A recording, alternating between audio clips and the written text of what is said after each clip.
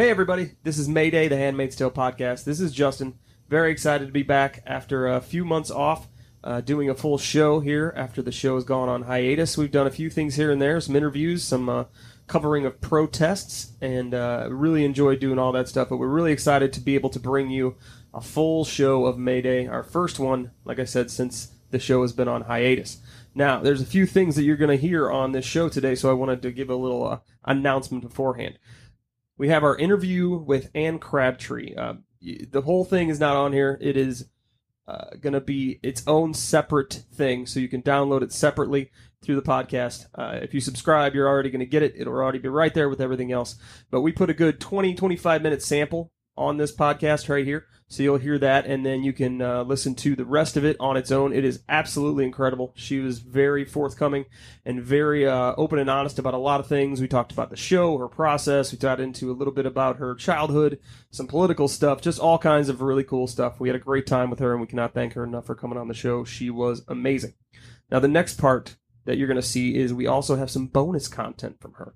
If you go to our website, you will see a link on the front page that will take you to a photo gallery of images that she shared with us that basically walk through her creative process of creating not only the iconic Handmaids look, but also some other looks from the show. We got sketches, photos, all kinds of cool stuff that she was nice enough to share with us. So please, please, please check that out because that is awesome, and I don't know that you can find some of that anywhere else.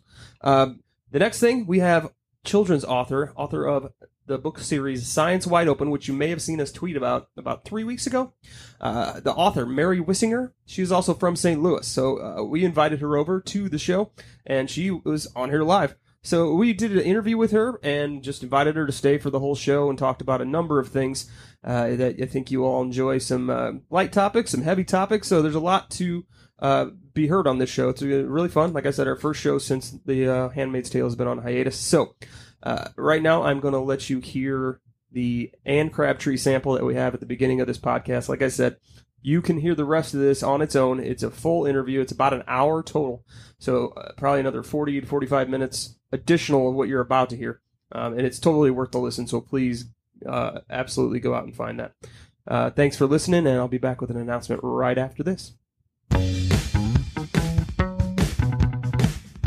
Hello, we are here. This is Mayday, the Handmaid's Tale podcast. Justin and Tiana here with you, and today we have the honor of interviewing costume designer for The Handmaid's Tale, none other than Anne Crabtree. Anne, how are you doing today? I'm great, and I'm so excited to be here. Thank you. Thank you for coming on the show. First thing we wanted to do, I talked to Tiana earlier, I was like, first thing we have to do is congratulate you on the Emmy nomination. Yeah. Oh, man. Thank you so much. It's my first. It's my first. That's what I told her. Brother. That seems crazy. You've worked on so many huge movies and shows for costume design.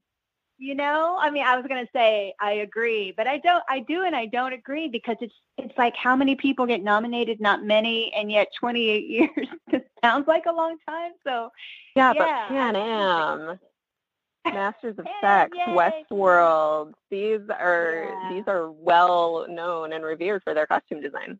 I was going to say, it was interesting to me when I looked at it, I was really surprised. I was wondering if the internet had their stuff updated because I could find the Costume Guild nominations, but not your current nomination for the Emmy. So I hope they get that updated. Yeah. And then I'm not sure. I thought it was interesting that I had a question about the Westworld situation because Westworld is also nominated for Emmy, and you worked on that show, and I thought you were the lead costume designer, but is that not the case, or is this like a crediting issue? Well, it depends. It depends on what you say lead. So I love Westworld. I've loved it since I was a kid, and that show was a beautiful experience. I did the first season, the whole of the first season. There was one designer who did the pilot, who's been nominated. It's a long story. Often when you do a pilot, you have to reshoot a lot of it because of change of cast or that sort of thing. So I was a big part of the pilot and how, what was shown. And then for the second episode of the first season, the production designer was nominated, but I wasn't. So that stung a little bit. But I got a beautiful email from him, Zach, who said, you know, I wouldn't be nominated without your costume. So it's just a weird, who knows how it all works, folks. I am new to this and I have no idea, but yeah, it was interesting. Handmaids is good. we were going through, we did our little, some mini episodes of our podcast for the Emmy nominations when they came out. And it was interesting how some of it works because, you know, you get nominated for, like you're saying, episodes. So you're nominated for the pilot per se and not anything else. So that makes sense now that you explain it that way. Let's get into a little bit of the Handmaid's Tale stuff, because I know you've been interviewed a bajillion times, which I think is awesome. Let me ask you that question first. Is Hulu seemed to be very insistent on putting you out front, I think because the costuming for this show was so important and went beyond just like the look, but also was kind of a plot point and a driver of the story. How did that feel? And is that any different than other shows that you've worked on in the past? That's a really very, very well put question. So, you know, nothing changes in terms of the work that I do. I was thinking about this after getting nominated. You know, I said to one of my best friends, who is someone that I mentioned as someone giving me my first break in the business, and he called to say congratulations, which meant a lot. And I said, you know what's weird? I was excited for the first hour, and then I realized I'm still going to always work the same way. You know what I mean? Like, whether a job is smaller or larger, certainly the story is small or large, period, or present day. You know, every studio wants you to do your best, every company that you work for. And I think the big difference with Hulu is Hulu didn't give me any rules, which is astounding. And neither did MGM. And I think that in and of itself takes away huge barriers to the mind and what is possible. And so that was a very different experience than anything I've ever experienced. I kept waiting, you know, for the shoe to drop, as they always say. And I never heard anything. And finally, Bruce, I asked him quietly after, you know, this whirlwind of episodes, I said, man, I'm not hearing anything. Like, what the hell? What's going on? And he said, you know what, Anne, there's no notes. Except they want to know. I don't know if it was Hulu or MGM. The only note I got all year long was they want to know why we're not hiring, you know, all size women. And he started laughing, and he's like, I had to tell them that you thought so long and hard about this handmaid's dress that it would fit any shape. And then I came out and told them, like, that is absolutely true. Like, I designed for curvy women like myself, but also it was an approach, because these people do not have a choice. Like, they're given one thing to wear for the rest of their lives for however long Gilead is lasting. And it's the least the commanders could do when designing a dress for them. Handmaids. Like, okay, sister, you're going to wear this forever now. Like, it can be ugly, it can be pious, but it, you know, just design-wise, if I am Joseph Lyons and creating this idea, I don't want to waste time and or money. They have neither in Gilead. And so good design is important even when it's for prison. You know what I mean? For imprisonment, you have to design succinctly so that it's lasting. Many people can wear it should one die, which unfortunately happens all the time. So yeah, that was my one and only note, and I had a good backup as to the why. Wow. They were hugely supportive early on. Like, I remember talking to them maybe in, I started in July in Toronto last year. Probably in August, they were already talking about the importance of the costumes. And Bruce Miller, the show's creator, when I met him and Warren Littlefield in LA in May of last year, Bruce was so all about costumes, not just for The Handmaid's Tale, but in life. And I had never met a straight man, a straight male writer. I know this is terribly limiting of me to say, but it's really the truth. In 28 years, I had never met a straight male writer and creator who could talk at great length about costumes. And he even sort of mentioned specific costumes for both Caitlin Fitzgerald and Lizzie Kaplan, the other Lizzie, not Lizzie Moss, Lizzie Kaplan on Masters of Sex. And I thought, how does he know so much about clothes? And then I realized his biggest thing, because Bruce knows The Handmaid's Tale backwards and forwards. He's been, I think, grooming himself for this for, I don't know, over 20 years. It could be even 25. He's wanted to do this project, and rightfully so. He did an amazing job.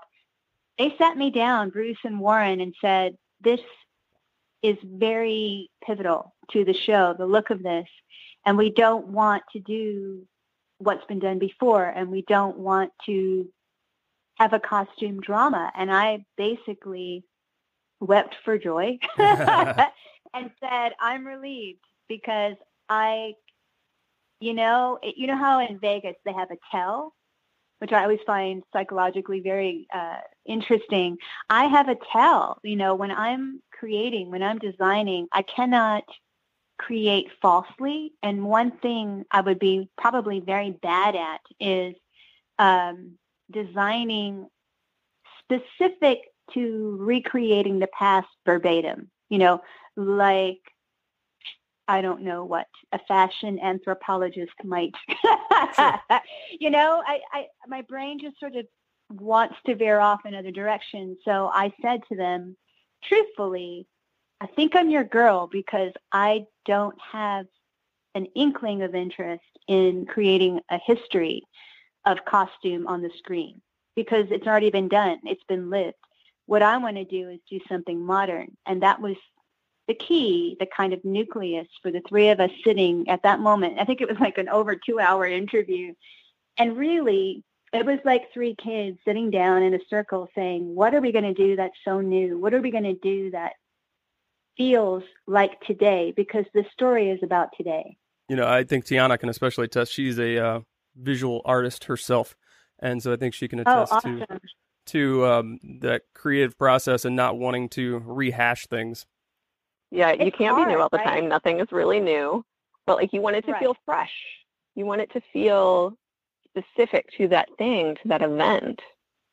That's right, Tiana. And I think I'm speaking to your artist now. I think that even though we all know that nothing is new, and, history has shown us that visually, I feel like, I don't know if you feel the same way, but I feel very strongly, I don't watch certain things. I don't want to be influenced in my work and in any specific way. I want it absolutely to be true to story. But regarding that, I often go to very strange places for inspiration that have nothing to do with clothing, because I want it to be freeform and new and a different take on things. Yeah, and looking outside of the medium that you're going to be working in can be just so freeing. Oh yeah, and that it introduces you to new shapes and textures that would never have entered your mind. Ways that things can play off one another that just doesn't happen in your chosen medium, and therefore will be really fresh and new. The Handmaid's Tale is kind of a unique world situation for clothing, where it's past now, so they have all the same materials and basic things that we have today, but it still needs to look so puritanical in comparison to what people would choose for themselves today. You were able to get extremely creative with that. Oh, that's really cool. Thank you. I'd like to get into the aftermath of the Handmaid's Tale, the Handmaid's outfit specifically, costume. So what was and Hulu kind of at least precipitated this, or at least initiated it in a way, I think. They did all the marketing where they had the handmaids walking around New York prior to the show. And South by Southwest. Right, and South by Southwest, correct. And subsequently after that, you've seen, I think the first one was in Texas, where the women's group was dressed as the handmaids and went to the Capitol to protest. And then we've also got a group. Yeah, we've also got a group here in Missouri that I think was probably the next one to kind of latch on to that, and they're doing things currently. It was. And so what I would like to know, two things. One, I know that doing some research for this, there were a number of your costumes that, for shows like Pan Am and Masters of Sex, that actually people in fashion designed around what you've created and made a whole fashion line. But this is a different ballgame. So this is something that you've created that has gone beyond the scope of the show, beyond the scope of the fashion world, and is out in the real world with people latching onto it as a way of protest. And mentally, what is that like to see that? And how does that just make you feel? You know, it's crazy. I had to stop because I was getting emotional before answering, which is amazing because the first time the thing in Texas happened, Pro-Choice America, NARAL, happened, immediately when I came back from Toronto, finishing the season in February, I think it happened a week later, I designed the dresses and the handmade looks that you saw for Hulu that happened all around the country. And subsequently, NARAL Texas contacted me to say, how do we go about this? We're going to protest in the Senate. And we had a conversation about the how. I couldn't help them legally. You know, when I saw that happen a week later, it was so fast. And I think the emotional impact, it's almost like post-traumatic stress, but let's think of a positive term for that, you know, like that's symbiotic with the same feeling. It's it's a long-lasting kind of punch to the heart in a good way, because it was my reentry into the States after being completely worried for 7 months in Toronto as to what was really happening here on the other side of the pond. We were creating our story, which was so parallel to real life.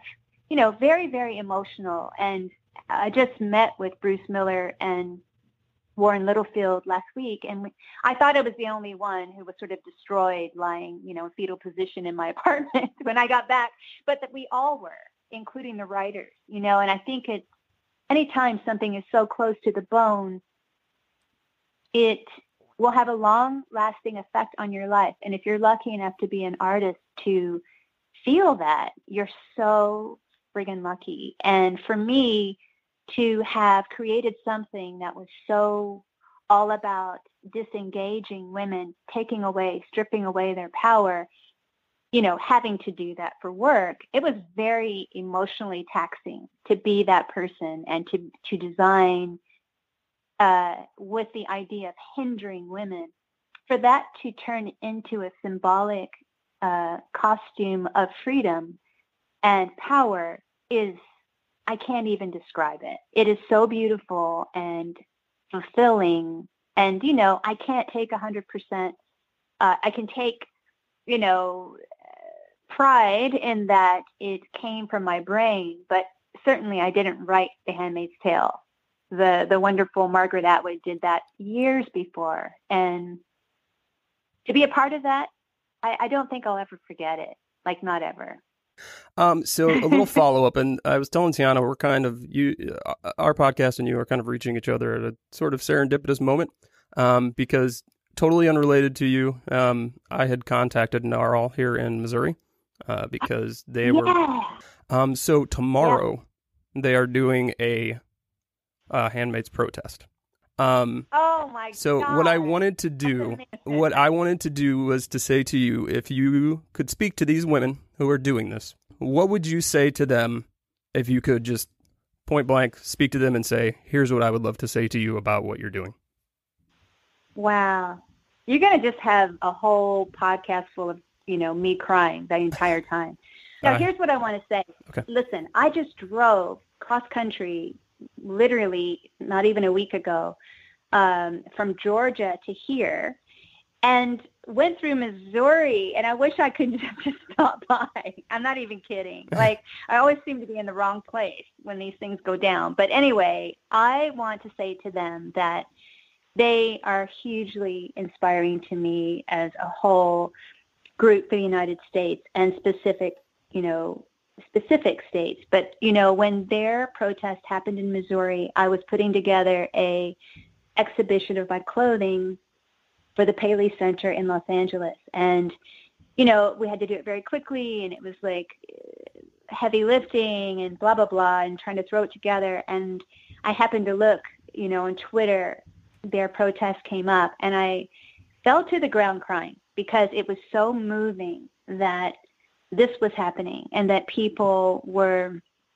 utilizing the costumes as a means of protest and a means of power. And that's what I want to say to them, that it has touched me personally, a lot of the issues, including, you know, right to abortion. And I was a young girl in New York who had to have two because of no insurance. And the first one was at Planned Parenthood, and they really helped me. And the second time was not, and it was really dangerous. So I wish I was protesting with them. The issues have touched me 100% personally, back in the day and today, as a woman who is multiracial with an immigrant parent, with many, many friends and family who are in the gay and trans community. And I don't know. I'm just so moved by all that they're doing. And I applaud them wholeheartedly and support them. That was beautiful. I mean it. So you dovetailed there right into something I wanted to talk about, which was the biracial Japanese heritage thing that I wanted to get into a little bit. Yeah. But before we do that, I have something that I've mentioned a number of times on the podcast when talking about the various costumes on the show. And it bugged me all the way until the second to last episode, I think, when I finally realized that it was actually a thing. And that was the high heels for the wives. Because I noticed it, and I don't know why I noticed it, but I noticed that, like, Serena Joy, well, with Yvonne Yashrovsky being a fairly tall woman to begin with, was towering over everyone. And I was like, okay, she's tall, but that is really tall. And I was like, is that a thing? I just can't tell. And it's not something, you know, the shoes aren't anything that's addressed. But when it came to, I think, the 9th episode, when Janine gets sent to her new house. Yes. When they walk into the bedroom, right before they get onto the bed, whatever the wife is, she steps out of the heels and drops about 6 inches. And I was like, yes, it's real. Okay, so I need you to tell me if I'm making that up and I saw that and it's not real, or if that was intentional. I was there every day on set. I have seen 100% all of the dailies.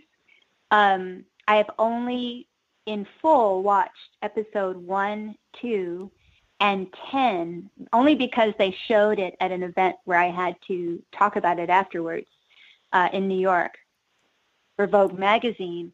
You know, 3 through 9, I was so emotionally disturbed after watching 1 and 2 that I knew I had to and should watch it for the press to see how it was edited, you know, how music changes the mood. But it was too close to home. It emotionally disturbed me at a time when I had just come back. I have not seen 9, which is one of the most seminal episodes and got nominated, you know, also for an Emmy. I am going to have to binge watch 3 through 9. I'm probably just going to binge watch all of them. But believe it or not, Dorothy Fortenberry, who is one of the head writers for season 1 and season 2, when I said that to Bruce and Warren talking on season 2, she said, don't do it. She's like, I watched all of season 1 as a binge watch before we started writing. And she said, you know, she was a mess. She was in the corner, like in pieces. And that's someone who helped write that show. Wow. So you can see it has this effect. I sure do wish I hadn't done it just one day to watch the show and see what people feel and or take from it. So I'm so interested that you caught that. I will say that the idea of heels, I never wanted a super high heel.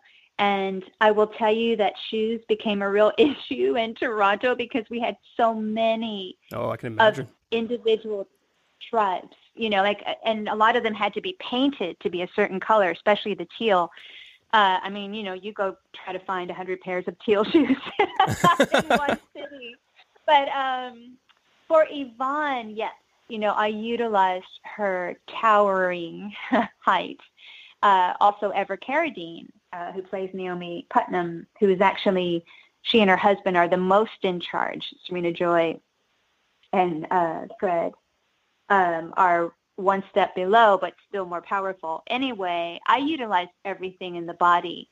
Being from the South, I remember this kind of woman. She was my kind of second mom, Ona Gibbs. And she was rail thin. She was an artist, and she wore heels. And she would walk really defiantly loud in a way that my mother, who's Okinawan, would not in heels. And she said, you should be able to hear a strong woman come in the room. And I'll never forget that because I was, 15 when I met her. And she passed, when I was 21 or no. I might have been closer to 25 when she passed, but she left an indelible mark on me as a woman and what makes a strong and a weak woman. And I'm sure I threw her in to Serena Joy and the Commander's Wives 100% when I'm designing. And a lot of it's in a flurry, and a lot of it is, 3 and 4 episodes at a time, which is cuckoo. Right. It is so by the skin of your teeth, as they say, and by your absolute gut. So there you have it, a little sample of our Anne Crabtree interview, Emmy-nominated costume designer for The Handmaid's Tale TV show. She was absolutely fantastic. The rest of that interview in its entirety is available for download right alongside this podcast. So wherever you are listening to this podcast, it should be right there waiting for you. Also, don't forget, go to our website, allconsumingcontent.com. Check out the photo gallery of images that she sent us, kind of outlining the creative process behind the Handmaid's looks and the rest of the looks for the show. It's fantastic stuff. Allconsumingcontent.com. Now, last thing. I wanted to let you know about a few things that you're going to hear us talking about on the show. And they might sound like advertisements. And we wanted you to know that they are 100% not advertisements because no one is paying to be on this show. But what we decided moving forward, instead of advertising, instead of sponsors, we wanted to find our own people and organizations and cool things that we wanted to bring to you and partner with them to bring you cool content throughout the month and talk about them on the podcast and give them a little promotion and just really bring you some cool things that we thought are great and that we're passionate about. And we're not going to get paid for it. We're just going to give those away. So what we will be doing is partnering with one small business to medium-sized business per month that is female-owned or female-oriented, one organization or charitable project, and then one wild card spot. So a singer, a writer, a movie that's coming out, something like that. One of those things that don't fit into the other categories.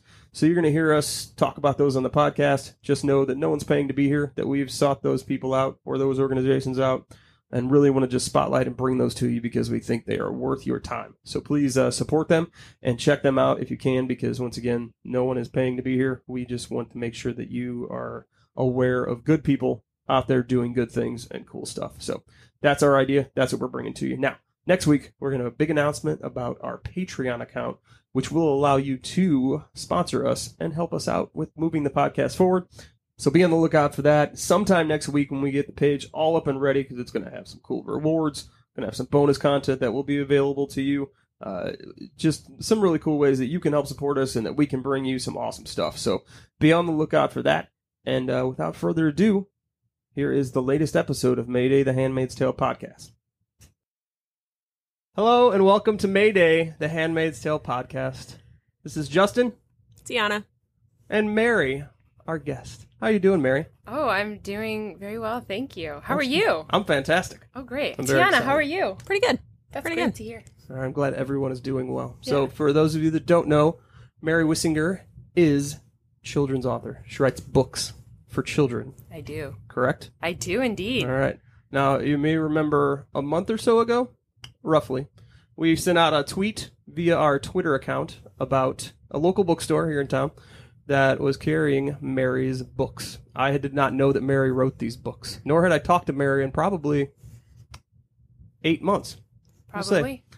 And so I just sent it out going, oh, I have an audience that would be into this kind of thing because it was a series called A Science Wide Open, which was focusing on women in science. And I sent it out thinking, okay, my audience will like this. And overnight it exploded, at least from our standpoint. It got over like 50,000 impressions. Famous people were retweeting it. It really hit home, and I was just dying laughing while I was sitting on my couch because I was just like, okay, I'm going to tweet this out and see what happens. And this was like ding, ding, ding, ding. And I was like looking at my phone going, it's just funny because I laughed. I looked at my wife. I'm like, it's really funny when like you try and tweet something out that's going to get like retweeted and go viral and, nothing happens. And then just like a random, I know you can't, when you try to make it happen, it never happens. But when you throw this out there, it's just like, oh, this would be cool. The people will like this. And it's like, boom! Paul Feig, who is the director of Ghostbusters, the recent Ghostbusters reboot, retweeted it. And yeah, I looked at his account, and he had like 2 million subscribers to his Twitter feed. He's the director of a lot of movies starring some very funny ladies. What was I could not remember. Bridesmaids. That's the one I could not remember. That movie is great. I love that movie. I think he might have also done Spy.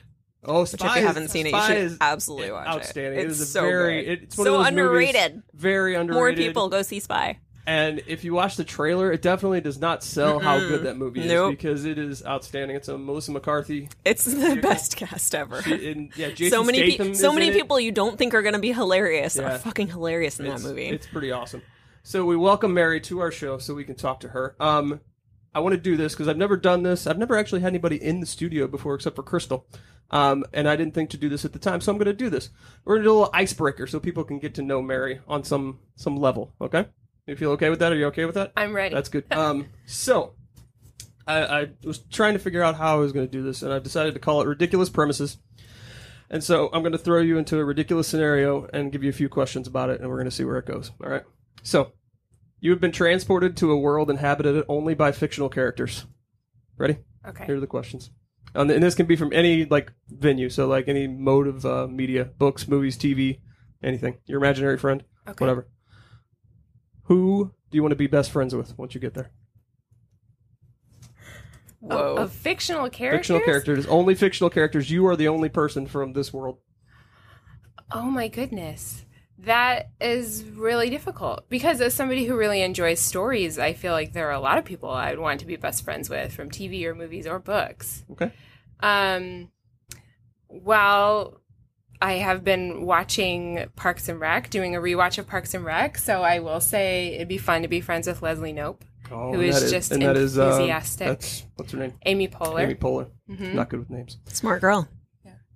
Oh, I see what you did there. I see Amy what you Poehler's did there. Smart Girl. Amy Phenomenal. Smart Girl website, blog, Facebook account. All of those things. Phenomenal. Fantastic site. You should check that out. So you're going to go with Leslie Knope. Yeah. Now tell me a little bit about her character on the show for the people that don't know and that aren't the Park and Rec fans. Well, she is very enthusiastic and driven, and she doesn't let obstacles get in her way. So she's resilient, but is always basically cheerful about it, even when stuff really goes south. Tiana, are you a Park and Rec? I've seen maybe half of a season collectively of the ones sprinkled throughout many seasons that I've seen. I'm not a dedicated watcher, but it's mostly just because I don't have time, not because I think it's not a worthwhile show. Okay. So here's our second question. Are you ready? Yeah. Who do you want to start a romantic relationship with? You're shipping me? I'm totally shipping you. I just got... Oh, I got to put a vote in for you. Have you read Outlander? I have not. Jamie from Outlander. I'm just saying, you can't go wrong. That is a show I have watched because my wife has read all those books. Yeah. First of all, can I just say, I don't know how the person that write I forget who is the woman that writes those books. I don't remember either. They're incredibly huge. Yeah, I think every one of the novels is over 1,000 pages. It's incredible. I mean, they're you've never seen they're like the Moby Dick of adventure / it's romance. Incredible.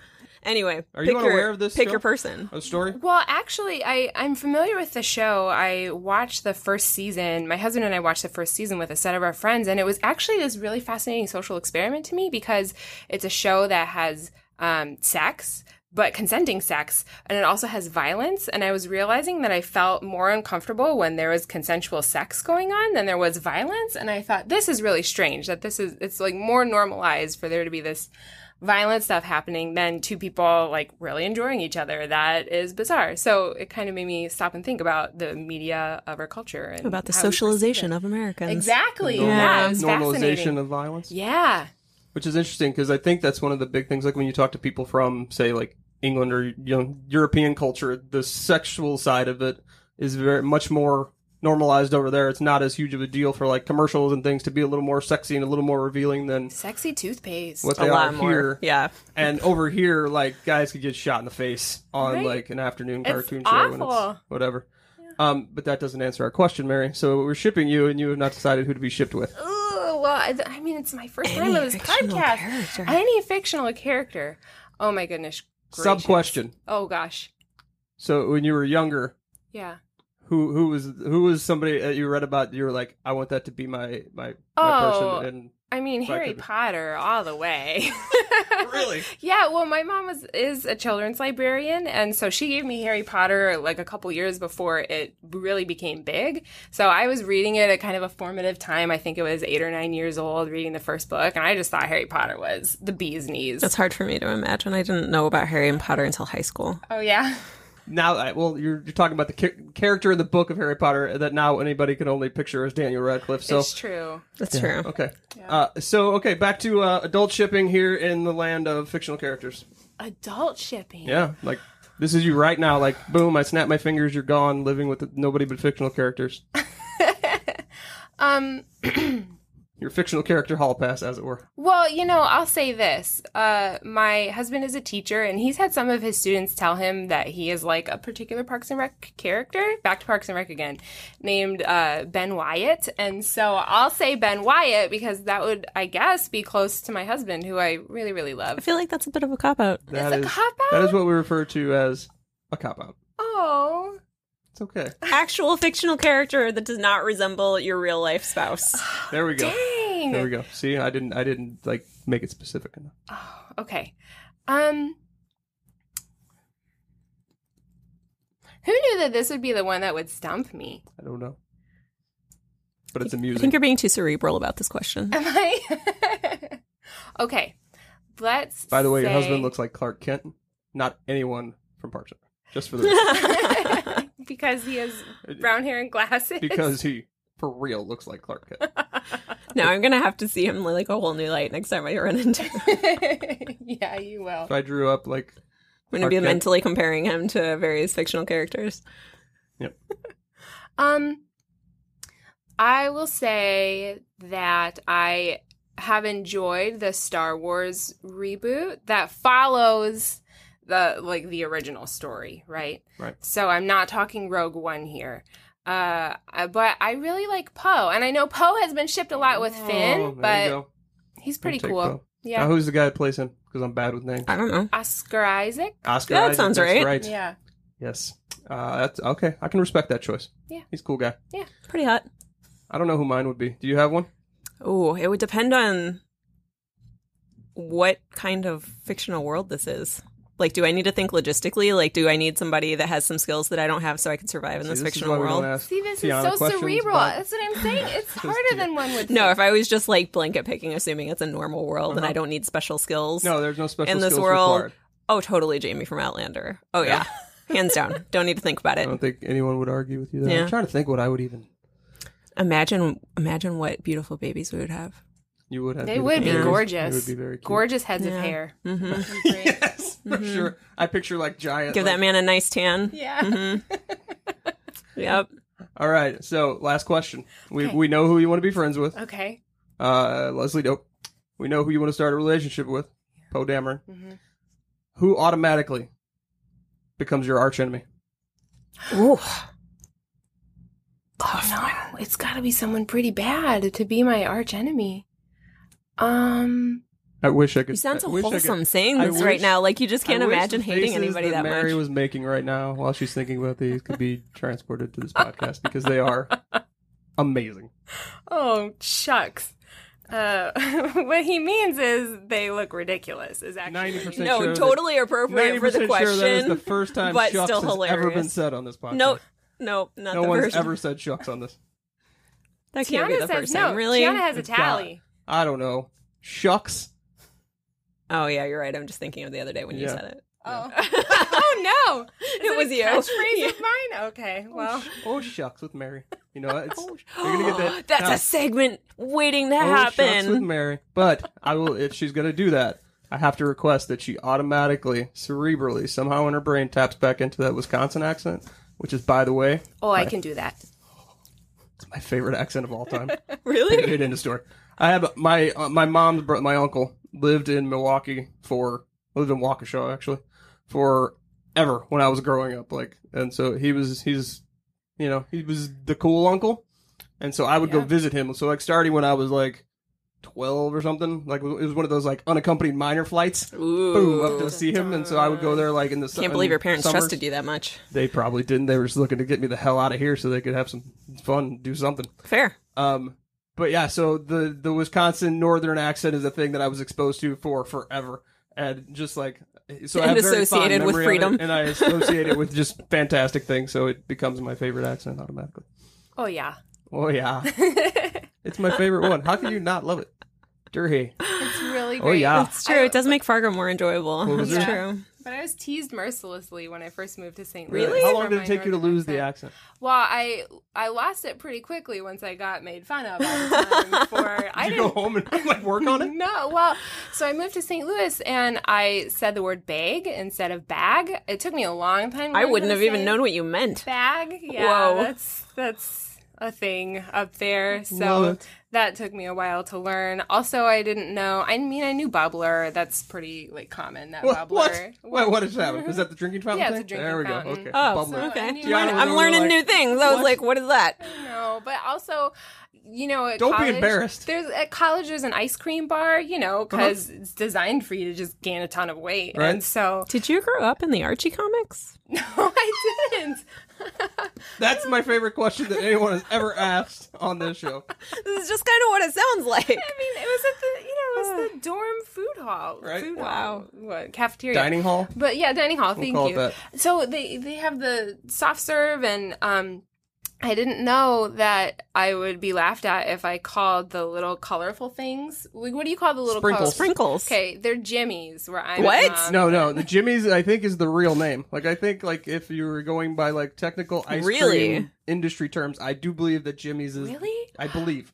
Like I could be like making that Jimmy's up. was a brand name at some That point, might be like what that it kind of thing. was, but, I mean, now when we shop around here, it's Sprinkles. But Yeah. I really think Jimmy's was, like, the technical I term. could totally see that being the I real think it's situation. kinda like That one of Jimmy's those- was like maybe- the original kind of Right, Sprinkles, maybe- and now everybody just says Sprinkles, and that's the generic name. Right, kind of like when you say I'm going to the malt shop, and nobody says malt shop anymore. Like you're going to get it's milkshake, or like, Yeah. and they're technically two different things, but you know what we're talking about. I don't know where maybe you guys I- are getting these 50s references, Maybe but I it's did grow really up in the Archie strange. comics. I don't know. You didn't- Maybe you I didn't- did. You didn't grow up in Pleasantville, no? Apparently, I just grew up in a much less quaint situation. There was a little corner of Schwartz's drugstore that I used to walk up to with my friends, and we would go and like peruse the comic racks and get milkshakes and little teeny tiny mini pizzas at the counter. Oh, that Mini sounds great. pizza. I would Yeah. kill for a mini pizza. It right was now. like an old school corner shop. It didn't have like you couldn't get gas there or anything. It was just like quick shop. no, not like No. that's not at all the right description. It's hard to describe. It was very quaint and small town. Interesting. It went away when I was a kid. I was sad.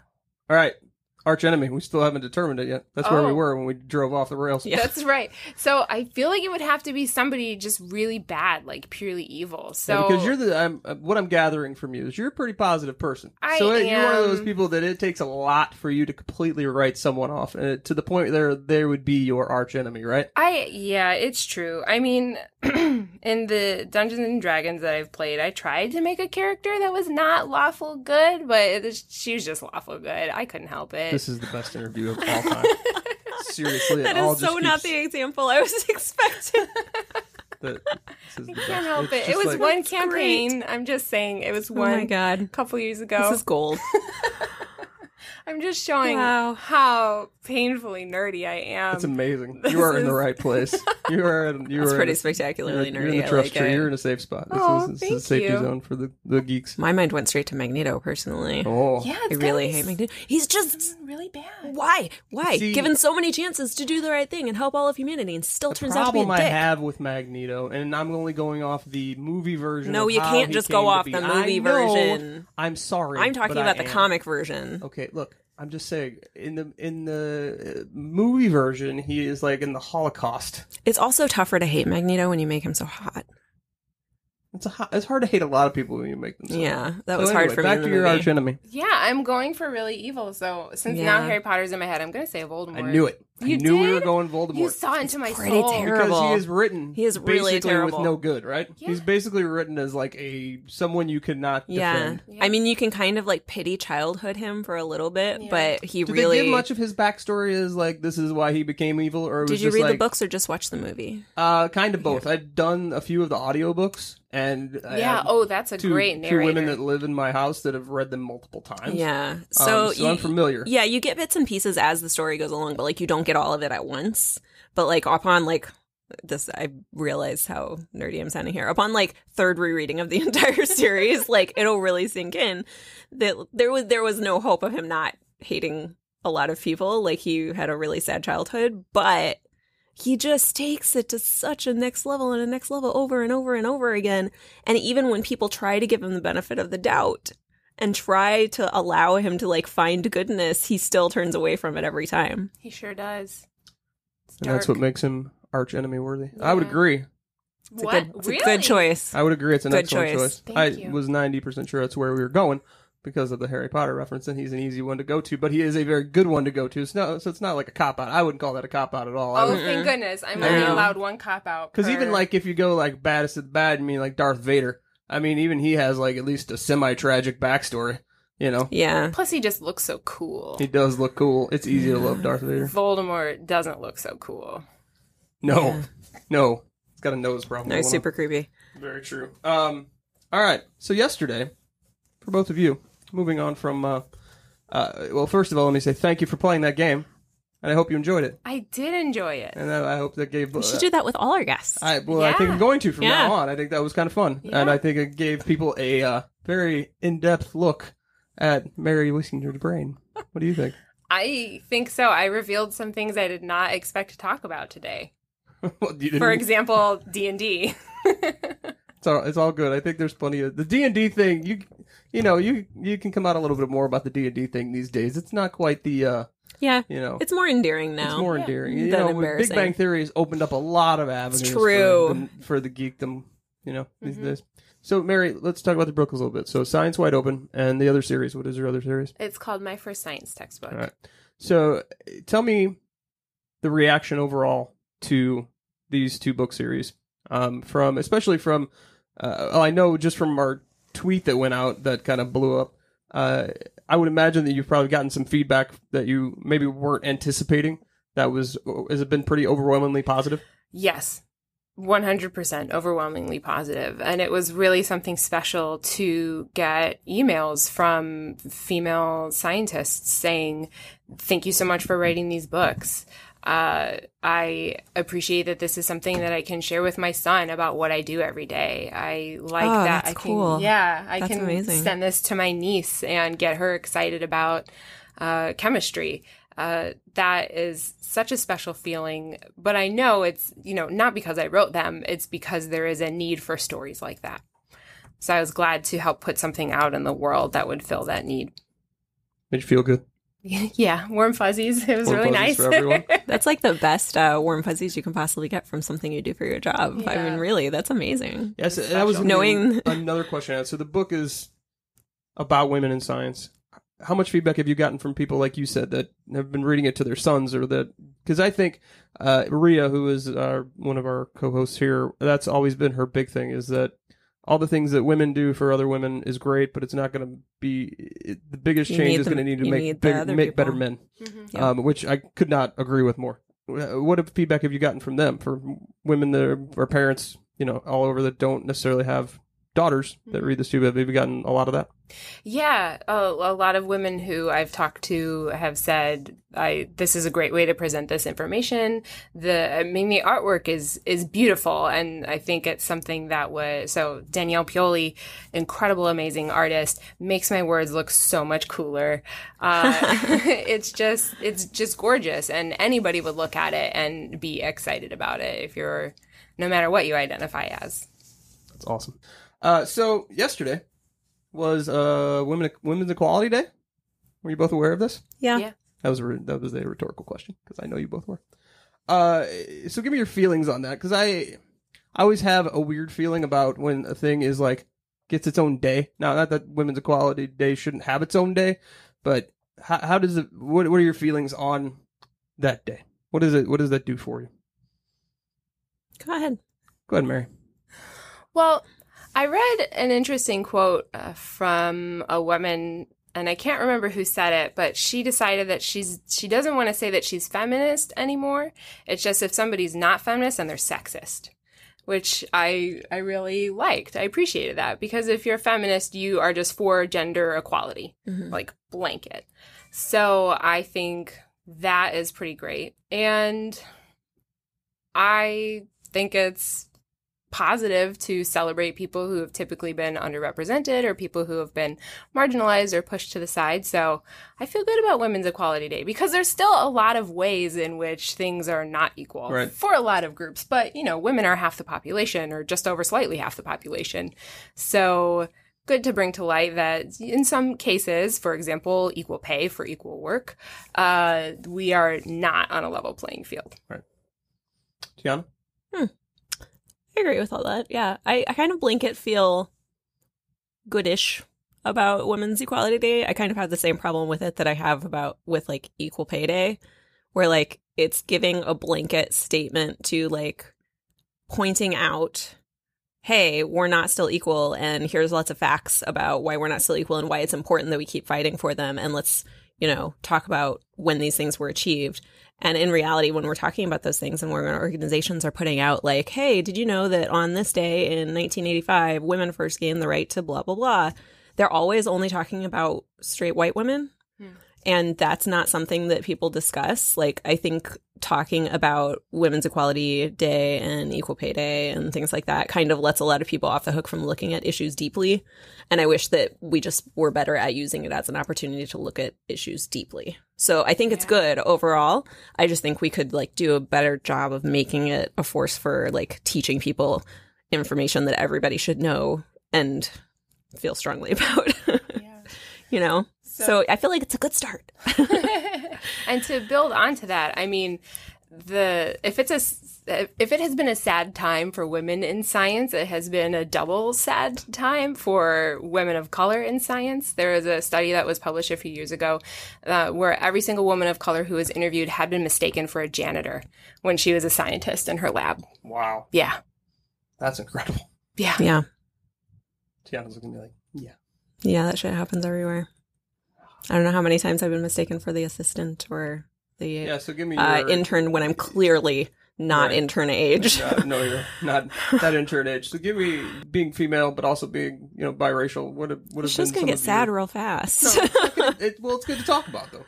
Yeah, I mean, everybody should make an effort to just be more aware of what life is like for other people, and that goes for people like me too. There are lots of things that I don't have to worry about because I'm not, say, a large male that like has my hair color and skin tone and things like that. Like that's a different kind of burdensome life than I have.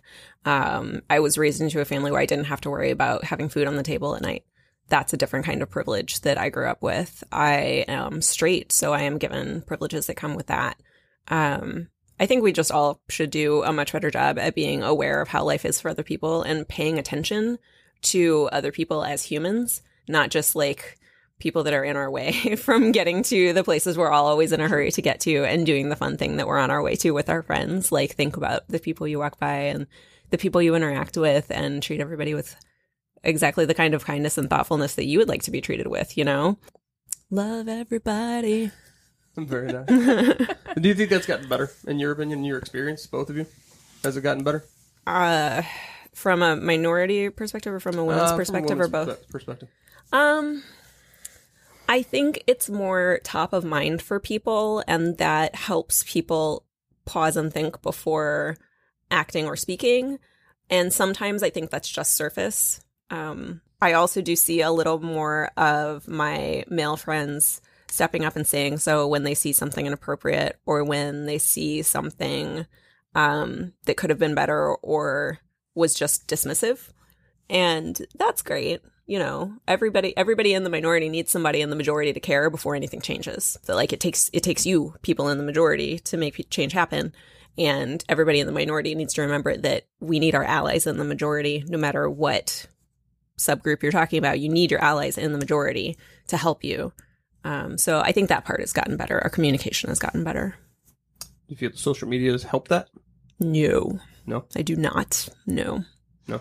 I feel like everyone's id has been released via social media, and that has probably equally negative and positive consequences. It's worse for some people. It's better for other people.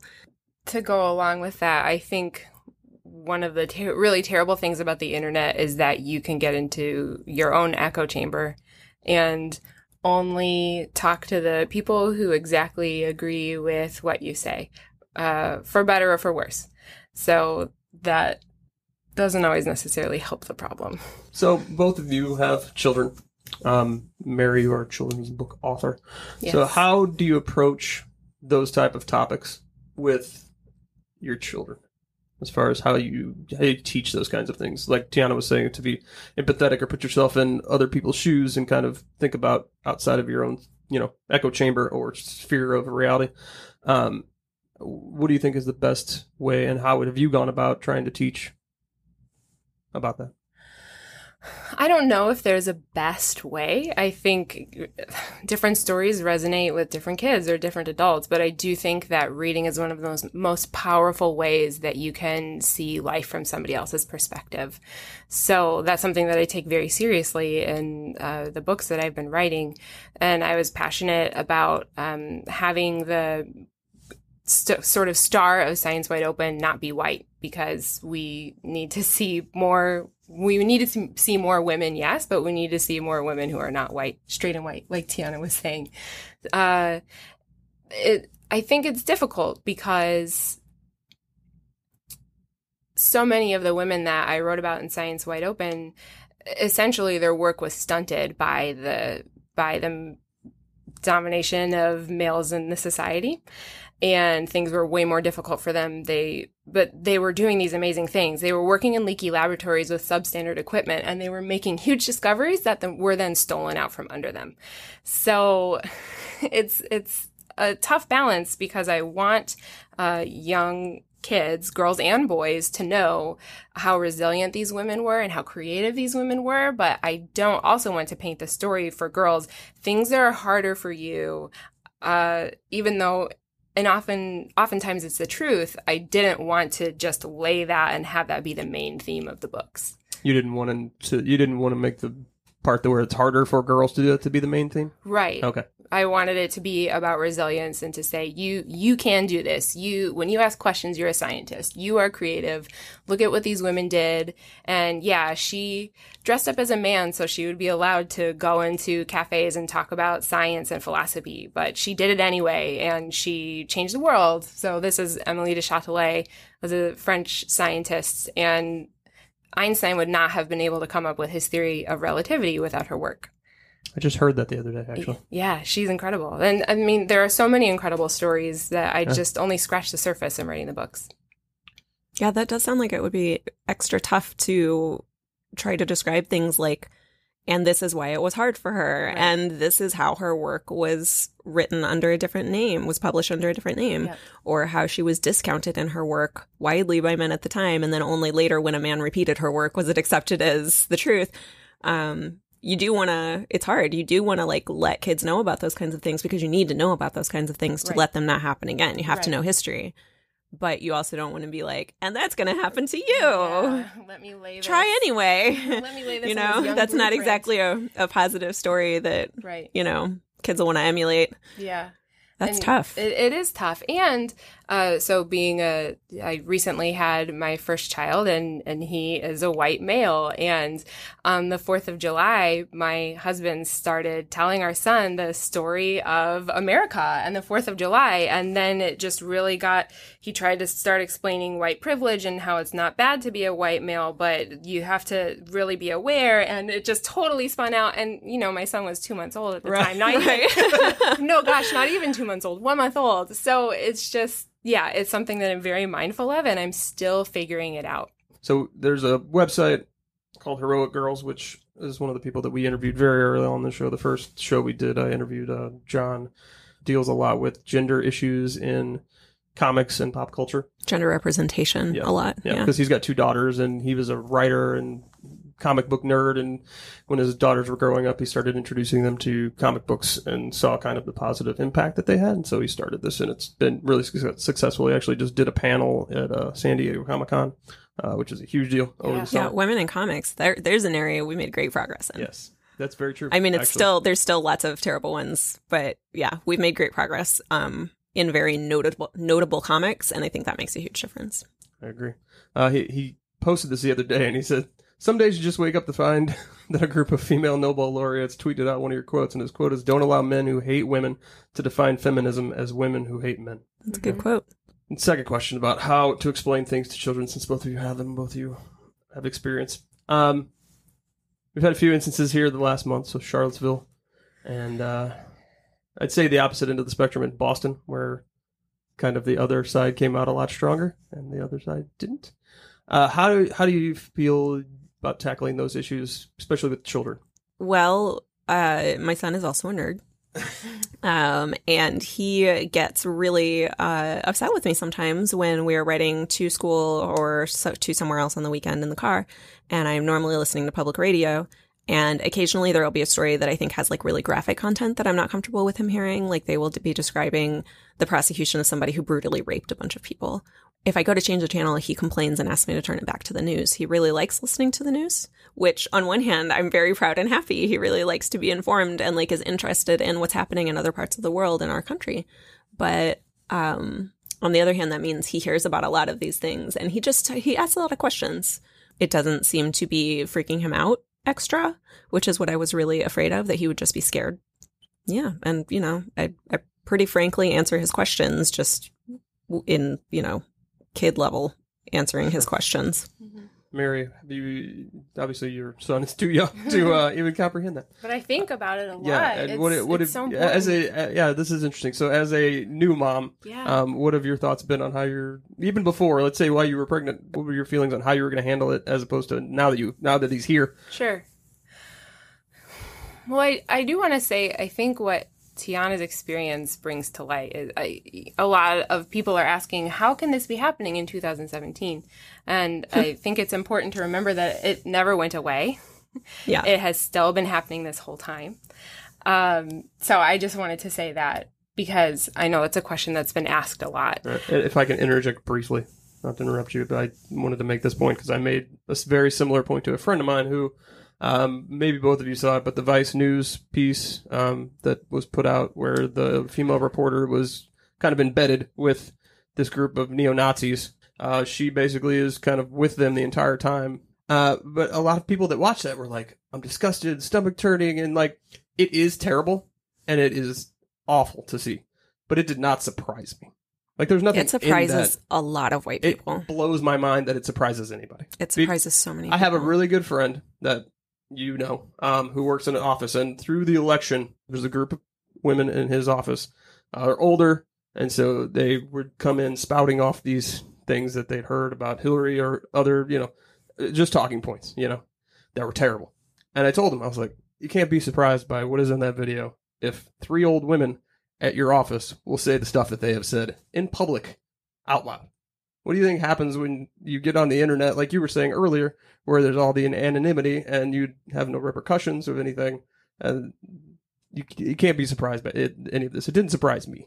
I think a lot of people mistook it being less and less acceptable in public for it being less and less common, and that's not the same thing. Oh, very good point. Yeah. Very good point. Okay, so sorry to interrupt that. Oh, so you were saying, as opposed to how you thought you were going to be able to handle these sorts of things, has that changed?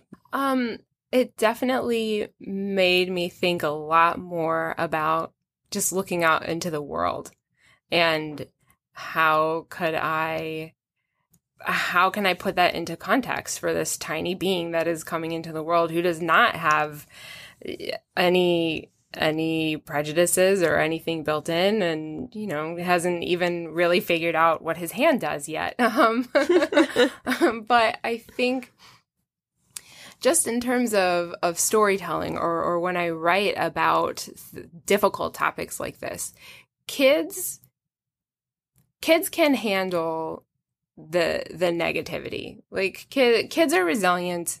They are, like Tiana was talking about her son, they can be aware of what's going on in the world. As long as you present it in tiny enough bits where they can digest it. And then you also talk about ways to help solve that problem, or ways that they can be a force for good in the world. And that was one of my goals in Science Wide Open, was to encourage the kids who were reading it to see themselves as the women who work so hard in the books, that they could be like them too and be resilient and make discoveries, and they could help change the world too. Yeah, I think it's important for people who don't know how to talk to their kids about this to realize, like, you don't need to sit down and have, give a college level dissertation to your child about good and evil in the world and what social justice is and how we should all be a part of, making the world a better place for everybody, not just for people who like us.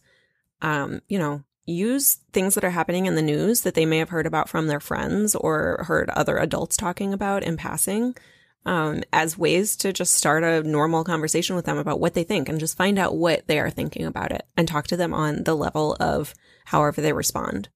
But they hear some things, and we should talk about it with them so that they have a good rounded understanding. I think it's important to not talk over them, but not talk down to them. Mm-hmm. Yeah. When you're talking about those kinds ask them what they think. Yep. Kids have opinions on stuff. Absolutely. So on the flip side of all that, so we got the Charlottesville situation. So I think, was it the next week that Boston happened? And we have a good friend of the show, Delia Harrington, who actually lives in Boston, works for Boston Healthcare for the Homeless. She is fantastic. We love her. She was actually at the rally where they said anywhere between like 20, a ridiculous number of counter protesters, as they're calling it. And so we were like kind of live tweeting everything that she was putting out, because she was taking pictures and taking video and saying what was going on the whole time, and seemed to be overwhelmingly positive. I think there were a few instances of people getting out of hand and doing things where they got arrested, which I think when you get a ridiculously large number of people doing anything that are really worked up about something, probably. Exactly. And they, that stuff's going to happen. So talk about that. Talk about the positive side of it. And did it make you feel any better about the situation, or at least that caused that reaction? It was nice for me to see, at least in that number. And now you've seen the after effect, which was, I think there were like 3 other rallies that have since decided that they're not going to do rallies in person. They're going to have them online, which I think is what they were doing anyway. Did you feel like that was a decent backlash, for lack of a better term, from the other side? Claps for everybody that showed up. That's an amazing show of love, not force. Right. And those things make me really happy. Which was pretty important. I mean, given how things went down in Charlottesville, I think it was very important for the overwhelming number of things that happened. I'm really glad that those people didn't feel beat down by the events of things like Charlotte, where it's easy to see those things and feel like we've gotten nowhere and just feel sad about it. But they actually got out of their houses and went out of their way to say that we won't stand for that here. I think that's wonderful. And I hope every one of them shows up to vote next time they have a municipal election. Amen to that. Yes. Yeah. And so I know we talked about this a little bit, but the next thing you're going to be working on, what is that? It is a set of 3 biographies about specific women who are involved in STEM, so science, technology, engineering, and math. And the first one is about Ada Lovelace. Very nice. Yay! And I believe we talked about her because she made our computers run really fast. She made software happen. There you go.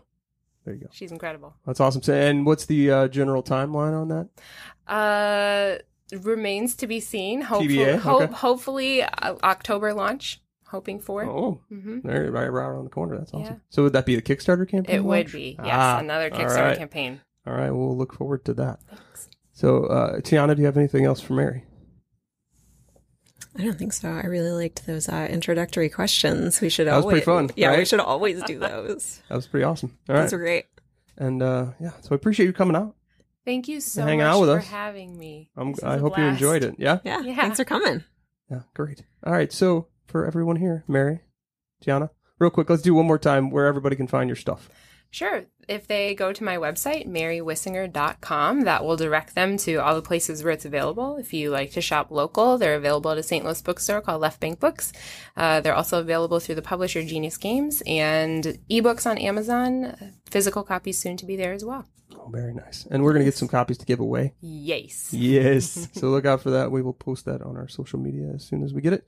So for Tiana, I'm Justin. That is Mary. And This was Mayday, the Handmaid's Tale podcast. Thanks for joining us. See you next time. Thanks for joining us, everyone. Please head over to allconsumingcontent.com for more great podcasts you can check out.